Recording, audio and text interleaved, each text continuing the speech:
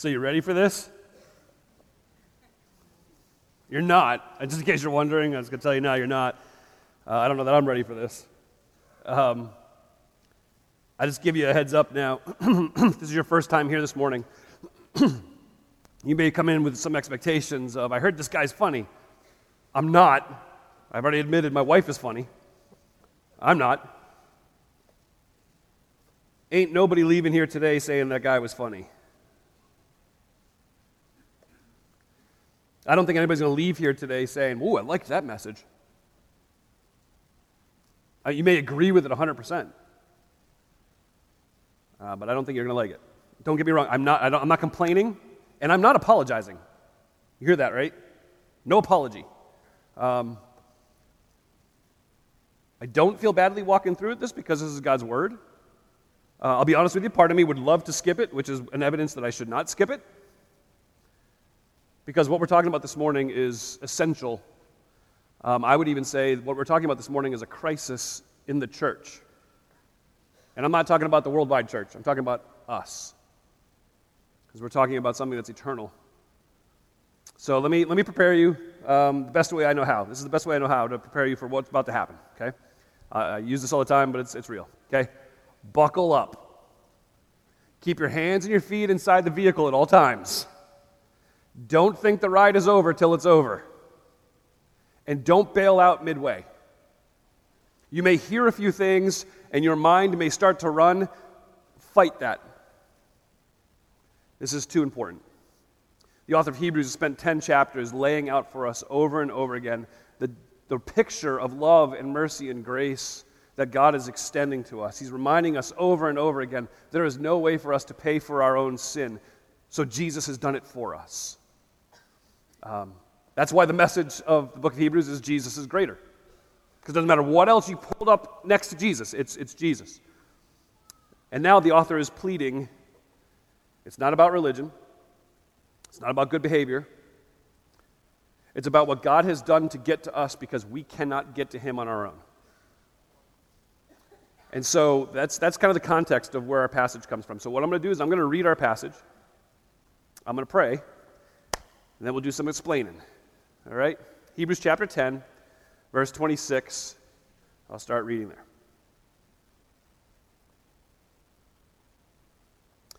For if we deliberately go on sinning after receiving the knowledge of the truth, there no longer remains a sacrifice for sin, but a terrifying expectation of judgment and the fury of a fire about to consume the adversaries.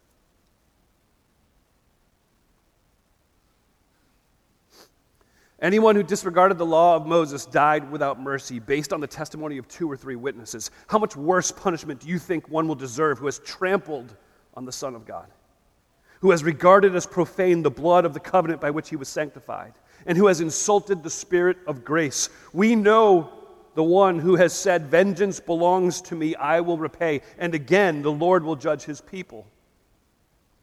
And here is the point for the morning, verse 31.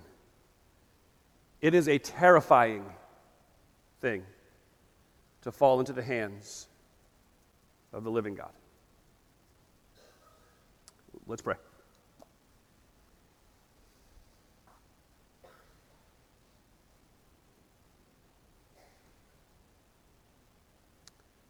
Lord, would you make these things plain to us today? Would you remove the walls that we've thrown up?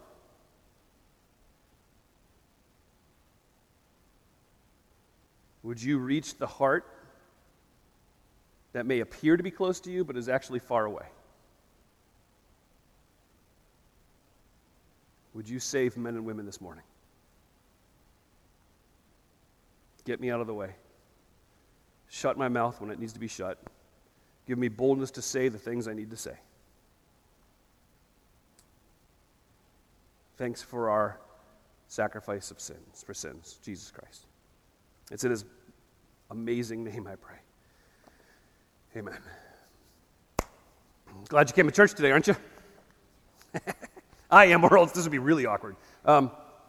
So as you read this passage, you've got to ask a bunch of questions to try to understand it and apply it. So I think the very first thing that I want to deal with is, so who is this a warning for? This is obviously a warning the author of Hebrews is passing along to the Hebrew people. So who is this a warning for? Who is he saying, or she, whoever wrote Hebrews, what are they saying? Who is this for? Well, it lays out a few different people. Those who deliberately go on sinning is the first description of these people. So let me make this plain. This is not somebody who struggles with sin. This isn't somebody who stumbles every once and again. This is somebody who chooses willfully to return to a repeated sin over and over again. The one that the author of Hebrews is speaking of is actually missing that angst in the soul that a Christian will regularly feel when they fall into sin. It's that the Christian, when they sin, is echoing the words of Paul in Romans, where he says, the things I want to do, I can't do, and the things I don't want to do, I keep doing. That's the tension and the angst in the soul of the Christian. This person is not that. The other descriptive term, this person has trampled on the Son of God. It's a sign of disrespect, a despising of Jesus himself. They've treated the blood of Jesus as if it was common. Like there's nothing special about his death. It's just another funeral, another grave, another dead guy. This person's insulted the Spirit of grace. It's this arrogant rejection of truth that the Holy Spirit is communicating. All of these things are saying, you are seeing the offer of the mercy through the death of Jesus Christ being extended to you, and you are deciding, nah, I got this on my own. And what that makes you, this text tells us, at the end of verse 27, it makes you an adversary of God, an enemy of God. Okay, so that's who it's talking about. But now you read the text with me, right? And so there's some language that creates a bit of a stir in this passage. Who is this really talking about? I mean, so some of the phrases that are used, verse 26 says these are the people who have received the knowledge of the truth. Verse 29 says these people have been sanctified through the blood of Christ. Verse 30 calls them a part of God's people. So those are some very Christianese sounding descriptions. So is this saying that a Christian is going to face this kind of judgment or runs the risk of facing this kind of judgment? It's important, first of all, we define what a Christian is. A Christian is not a person who has said a prayer. A Christian is not a person who has walked down an aisle.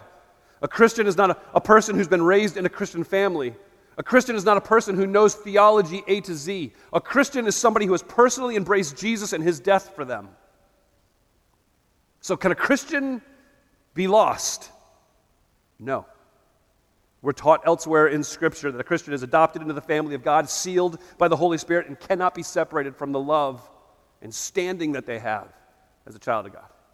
But yes, these things sound pretty Christian-y. So what is happening? Let me try to help. I'm going to give us a go. What it seems to be talking about is somebody who has experienced, I'm not sure I didn't come up with this, a phrase, fruitless sanctification, an empty sanctification, incomplete redemption. Let me explain what that means. They're clinging to the things of Christianity, but they're not clinging to Jesus. Hebrews has warned us now, I think 4 times, that this can happen. The rest of the Bible gives us illustrations of this happening. Jesus himself shares pictures of this happening, and the historical experience of every church that has ever existed, including Uniontown Bible Church, has shown this to happen. This fruitless sanctification, this incomplete redemption, is a separation from the world that is anchored in cultural Christianity. There's this outward change of life that's motivated by external things, but it never affects the inside. Does that sound familiar at all? Jesus spoke about it in Matthew chapter 23, talking to the Pharisees. Woe to you, scribes and Pharisees, you hypocrites! You clean the outside of the cup and dish, but inside they're full of greed and self-indulgence. So how in the world does this happen? I'll I'll explain it to you. You could end up visibly different, visibly sanctified, and let me explain what that word is too. It's a good Christian word. Set apart, different, other than. So you could be visibly set apart, visibly sanctified from the world, just like Old Testament Israel was. So there's this nation that is called into existence by God, who shares these distinguishing characteristics with each other. If you're in Israel, these things were in fact true about you. The men were circumcised. They offered sacrifices. There was the Day of Atonement. There was all kinds of offerings. They had the tabernacle, the temple, the high priests, other priests. These things were in fact true about visible Israel. The problem is most of them were lost. They were visible Israel, but they weren't true Israel. You see that in the disciples. Men who left everything behind to follow Jesus. These 12 guys sat there and they heard the teaching of Jesus. They heard the countercultural claims he was making about religiosity of the day. They were targeted by the outside world as being those who were different than everybody else because they followed this rabbi. And yet among the 12, there was one named Judas. He experienced everything everybody else did. The outward appearance was that he was a disciple. But in fact, he was not a true disciple. You see it in the church. There's this thing called the visible church. That's what this would be. When the church gathers, we are the visible church. So those who associate themselves with the church, they attend the church, they call it their home church, they might even be a member of the church, and yet it doesn't take us very long to find people within the visible church who are hypocrites, does it? They're a part of the visible church, but they're not part of the true church. We have people today who co-opt Christianity for their own personal advancement. Just in case you don't know what co-opt means. It means to take possession of something for your own purposes. So we have people who are co-opting Christianity for their own personal advancement, and some of it is quite cynical. And I have nobody in mind when I say this, so until I get to the last one, then I might have a few people in mind. But the first ones, I don't. There are people who try to co-opt Christianity for financial reasons. Those are not pastors, by the way. Those are people, I'll call a spade a spade. We have people who come and they'll start attending for 2 or 3 weeks and they want a meeting and they want to meet with us and they want a pastoral staff to sign off on a health insurance form so they qualify for a certain health insurance because they attend a church. We have people who attend a church, not ours. We have people who attend church so they get a discount on their school bill. That's co-opting Christianity for your financial gain. Some people co-opt Christianity to impress other people. Maybe it's that girl you're dating. Hey, girl, if he's never been in church before, but suddenly he shows up, walk away. Maybe it's the boss. Maybe it's the neighbor. Maybe you just need this on your college application. Some people co-opt Christianity for types of leniency. It looks good on a court report. And some co-opt Christianity politically. They adopt the words, the actions, the symbols of Christianity in order to gain personally. That's local, that's state, that's national.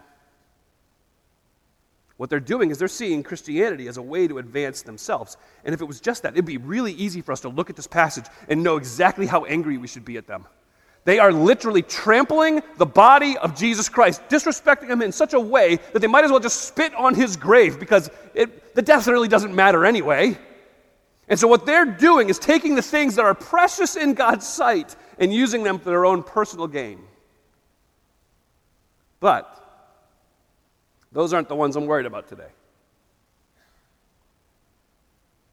Because there are some people who aren't as intentional about this. Instead, they're simply drawn to the beauty of belonging. Part of something that's so different from the world, a church is, or at least it should be, attractive. And so there's many of you sitting here this morning who aren't trying to advance yourself. You're here because you like it. And that's okay. But you run a particular danger here. Because you're being exposed to truth Sunday after Sunday after Sunday after Sunday in the Scripture, in the prayer, in the singing, in the preaching, and in the teaching. And so as you are sitting there, what you are doing is in fact what Hebrews is talking about. You are receiving the truth, experiencing it. You're being exposed to it. It doesn't mean you've internalized it. And then all of those different things have this impact. It's an inevitable impact. So while you're here, not only are you experiencing truth, you're also experiencing the grace of God being poured out in the lives of true believers around you. And as the grace of God pours into the lives of true believers, God is so very good to true believers that grace overflows out of their life and affects the people around them. And so you're here and you're experiencing the grace of God that's being poured into somebody else's life for yourself. And the longer you're here, it can begin to shape you.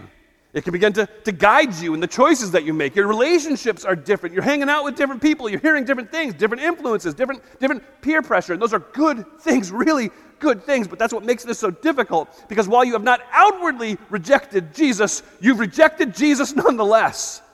You're clinging to Christianity and not Jesus.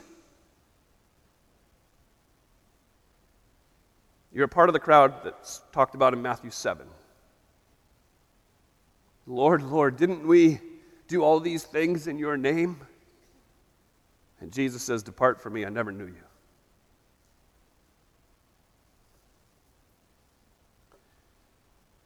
Verse 31 is warning you. It is a terrifying thing to fall into the hands of the living God. For the one who's rejected Jesus, whether it be aggressively, passively, out loud, or in silence, there is a judgment, there is a furious fire that consumes, that swallows up forever. The vengeance of God will be poured out in his righteous justice against those who have rejected the one chance for forgiveness, Jesus in your place. If you've rejected the only acceptable payment for your sin, I don't care if you call yourself an atheist and you've done it. I don't care if you call yourself an agnostic and you've done it. I don't care if you call yourself a nun, a non-religious, well, not a nun, different nun, N-O-N-E, there we go. It doesn't matter if you're non-religious or if you call yourself a Christian. If you've rejected the only acceptable payment for your sin, you're going to face dreadful judgment. So I'll be really honest. One of the things that gives me pause about walking through this with you is simply because I've been in situations where hell has been talked about and it has been used to manipulate the people who are sitting in the room. I'm not going to manipulate you. I'm not going to beg you. I'm just going to deliver the news. And the news isn't good. The news is spelled out in Scripture.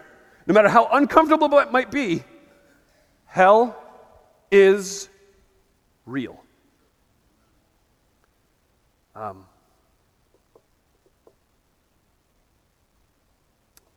I would love if hell didn't exist.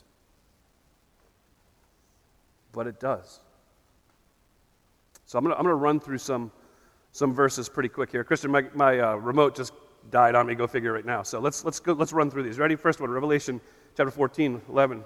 The smoke of their torment will go up forever. There is no rest day and night. It talks about a place of torment and a place without relief. 2 Thessalonians 1, 8 and 9.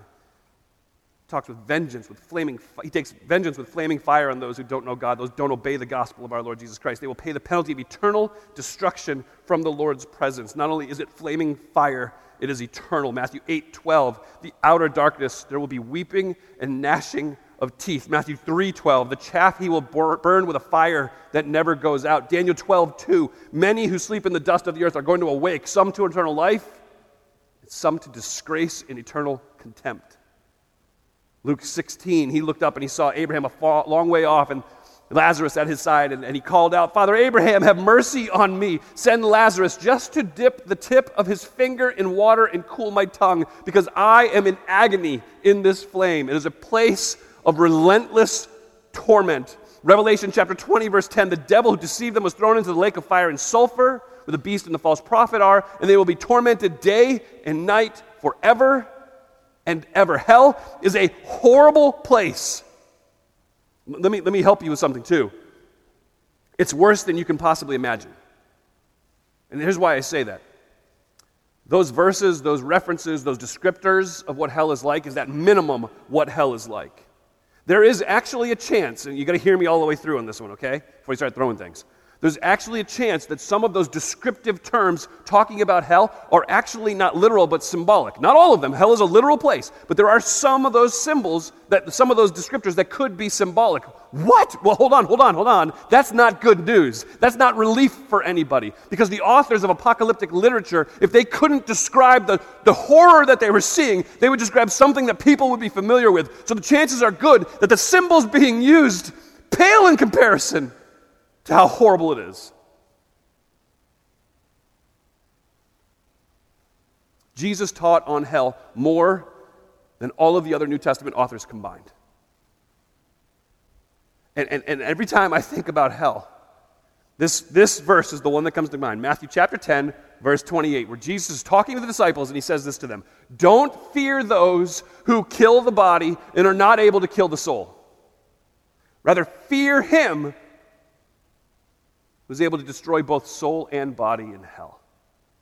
This is why that stands out to me. Jesus is talking to a group of men who are going to end up facing torture, being sawn in half. They're going to be skinned alive, burned at the stake, and Jesus says, don't worry about that. Hell is so much worse.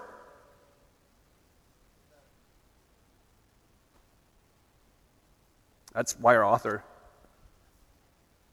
in verse 28, uses the illustration: anybody who disregarded the law of Moses died without mercy based on the testimony of 2 or 3 witnesses. How much more will the person be punished who tramples on the Son of God? He's using that comparative. How much worse is it going to be if you disregard God's clear plan for forgiveness, if you decide to reject Jesus, whether it be aggressively or passively? I don't have time to go through all the arguments, but let me hit this one. But I haven't murdered anybody, Frank. I haven't been unfaithful to my spouse. I haven't cheated on my taxes. I've actually tried my best to be a good neighbor. I've invested my finances in serving the poor. I'm doing the best I can, and that's fine. It's not about how much you've sinned or how bad the sin is. It's about the nature of the one you have sinned against. We do this already in our own relationships. Just a goofy picture, maybe. If I'm sitting at the dinner table with my kids, and my kid yells at another kid at the table, "Shut up!" I'm going to be like, "Hey, come on, knock it off." Right? But if that kid looks at me after I tell him to knock it off and goes, "Shut up, Dad!" Oh, right? Yeah, that kid's going Amish for months. So, why? Why is there such a distinguishing moment? Because there's different authority is given different weight. A stern look versus punishment.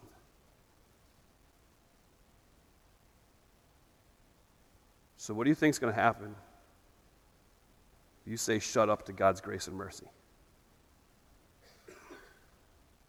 God is not an infinite being you've offended a single time. He is eternal, perfect. He's of infinite value, infinite worth. And so our sin against him is infinite. It is not small. Our sin is going to receive just punishment. That's what this is saying.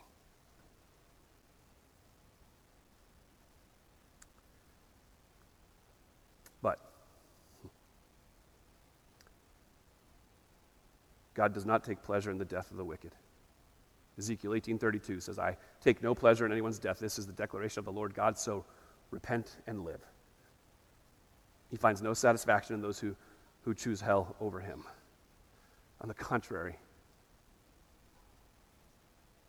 the most famous verses in Scripture, John 3:16 and 17, tell us that God loved the world so much that he gave his one and only Son, so that everyone who believes in him will not perish but have eternal life. For God did not send his Son into the world to condemn the world, but to save the world through him. In God's infinite grace and mercy, he has demonstrated a love for you. By God in flesh, Jesus Christ, the Son of God, coming and offering himself as your substitute to bear the weight of justice for you.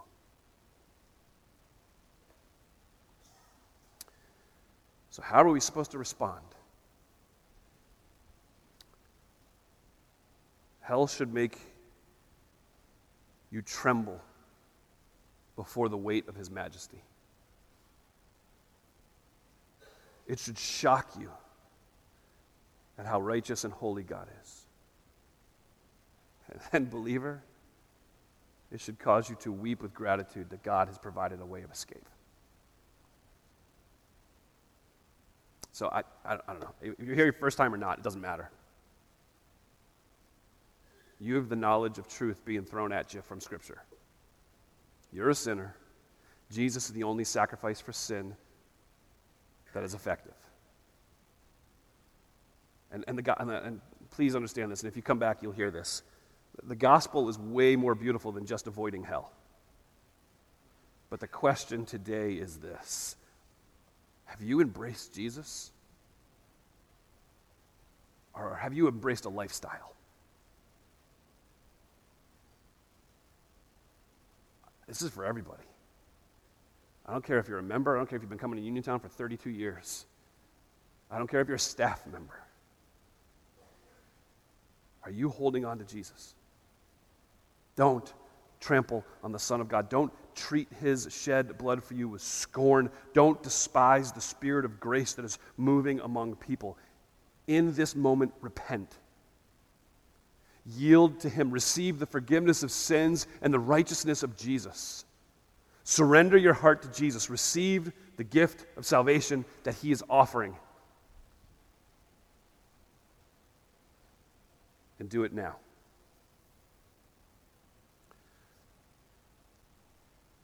Because it is a terrifying thing to fall into the hands of the living God. Can we pray?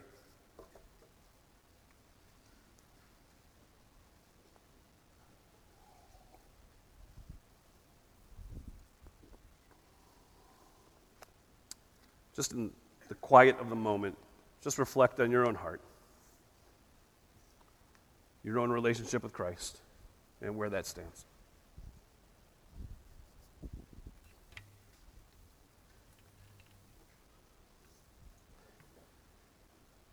In a moment, we're going to sing, and there'll be folks available back at our prayer corner.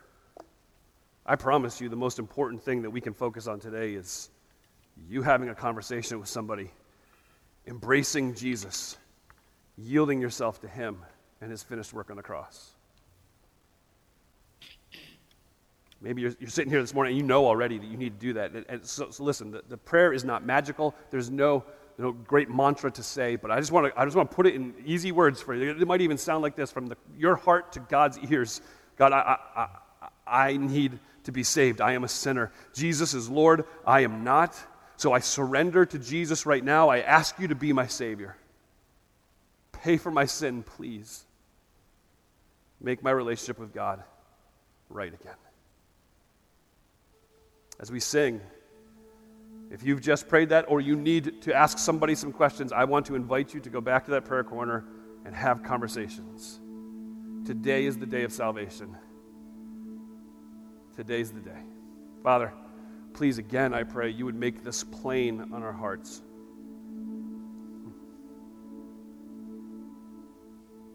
I pray that you would win people to yourself.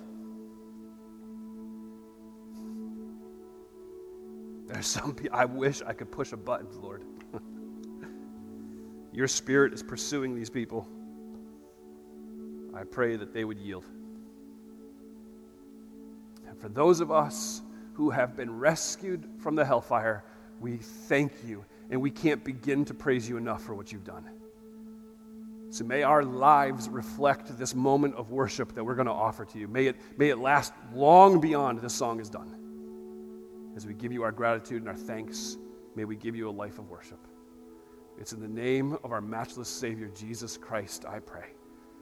Amen. Would you stand as we close our time together?